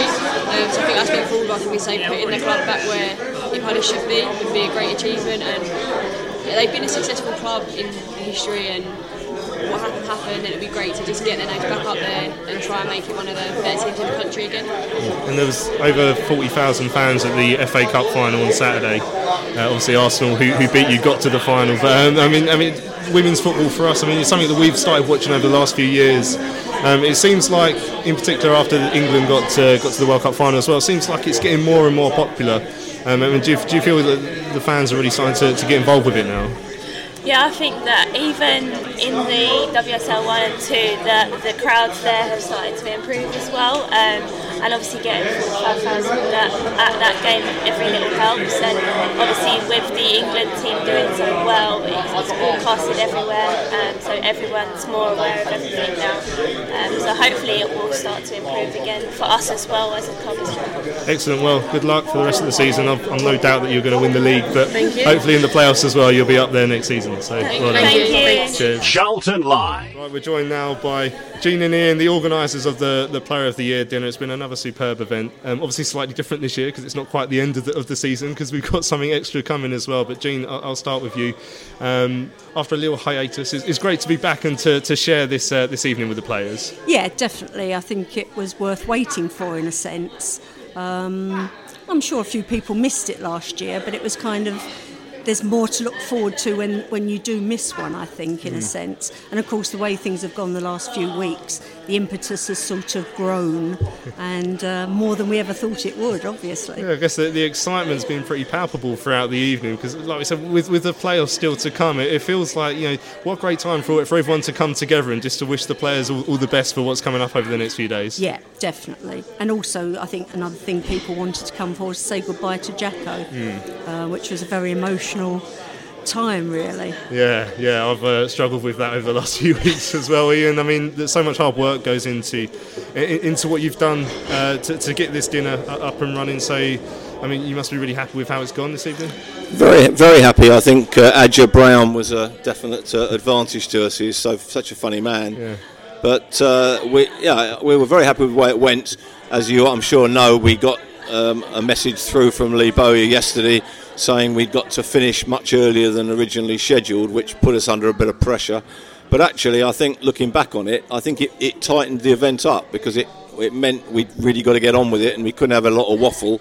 And in fact, in the end, we were only about 10 minutes later than he wanted, so it worked out fine. And it's a great event for the fans to get to mix with the players, because obviously we don't always get the chance to do that, and so it's great that the players are happy to come and spend their evening with the fans as well. They seem to enjoy it almost as much as we do. I think we've got such a good bunch of lads here at the moment. All the guests were saying that everyone was very approachable, and just like one of our own kind of thing, if to coin a phrase, really, which is great. So right, I'm starting to look ahead to the next few days. I mean, I'm absolutely nervous. How are you guys feeling? Excited, I think, as much as nervous. I don't think 2 weeks ago we thought we'd got much chance after I went home from the Scunthorpe home game. As far as mentally, I'd written it off completely. I mean, I don't think many people in the ground that day would have thought we were going to win the next 3 games, all of which were hard ones. So really, we've come out of nothing. And I think if you look back through history, the teams that do well in the playoffs are usually the ones who've got momentum going when they come in. And when 20 years ago, we came in on the back of 9 consecutive clean sheets, and okay, it's not quite like that, but we are still coming in, on a roll. Excellent. Well, thanks to both of you for all your hard work getting this event going, and thanks for having us as well. We've really enjoyed being here and getting to speak to the players and whatnot. Hopefully this time next year will be a Player of the Year in the Championship that we'll be talking about. It'd be really good. And I hope we'll be here too. Yeah, thank you for doing it with us. Charlton Live. Right, we're now coming to the end of our Charlton Live Player of the Year dinner special for 2017-18. It's been a great event here at the Valley. I hope you've enjoyed the podcast. Really grateful to all the players and of course the manager, Lee Bowyer, who's joined us on this evening, and Jean and Ian there, who we've just heard right at the end, who've organised a superb dinner. Also want to say thanks to the club as well, who've put up the players to interview for us this evening. It's been a really nice evening, hasn't it, chaps? Yeah, it's been fantastic. Yeah, the first time I've been, great experience, and as we said earlier, a worthy winner. But I think the whole squad this year, I think we've been much luckier than we've been in recent years to have a squad. And Jacko said it in his interview, the togetherness that they show. Bowyer said it too, the characters that we've got. It's more like a Charlton that I think we have become accustomed to previously. We've perhaps lost a little bit in the last 3 or 4 years, but I think they're well and truly back. And let's hope there's just 2 or 3 more games to really show what they're all about. Right, this dinner was sort of a nice block between the end of the actual season and the playoffs. There's a nice distraction. Now we're coming to the end of the podcast, and it's just hit me that I'm really, really, really nervous about the game coming up on Saturday. I've been nervous since last Saturday. Yeah, I was just saying to Gene, I was nervous as soon as the full-time whistle went, and I still had a night out in Manchester. But yeah, I've not stopped thinking about it. I don't know how I'm going to manage. I really don't know how I'm going to manage on Thursday, but I'll have to, just like every other fan. But an early goal will be lovely. If not, then we're going there Sunday as well, which is going to be even more horrible in a way. So we just listen. It's better than just mulling in mid-table. So we've got to try and embrace it and be as confident as obviously we look like Bose was in his interview earlier. So. And Terry, I mean, you've got to commentate on it. Exactly, I have no idea how that's going to go at all, so I apologise in advance. I think it's probably the best thing I can do.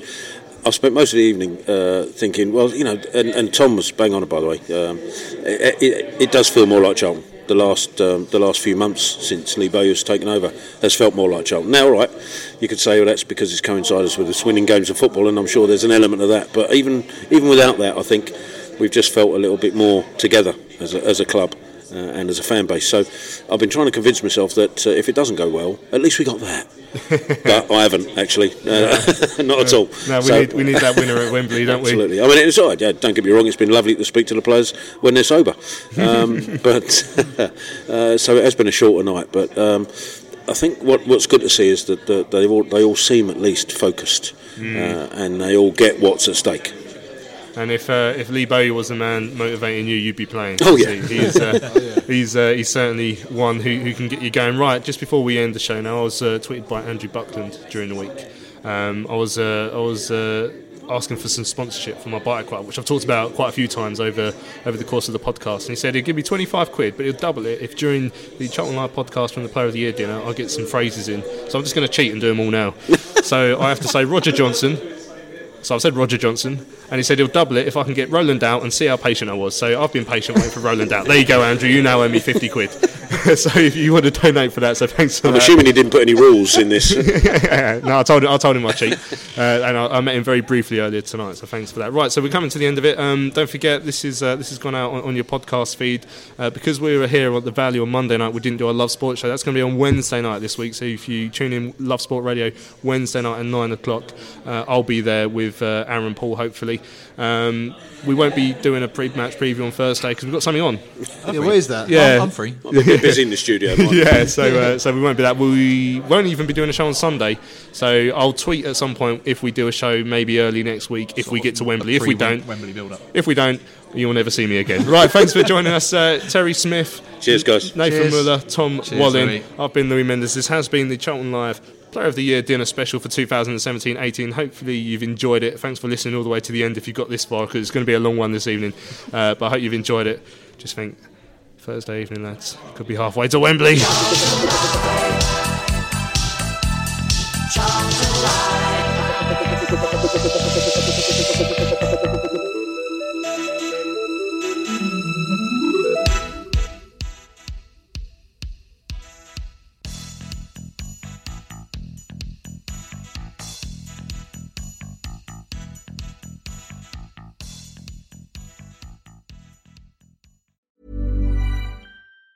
Tired of ads barging into your favorite news podcasts?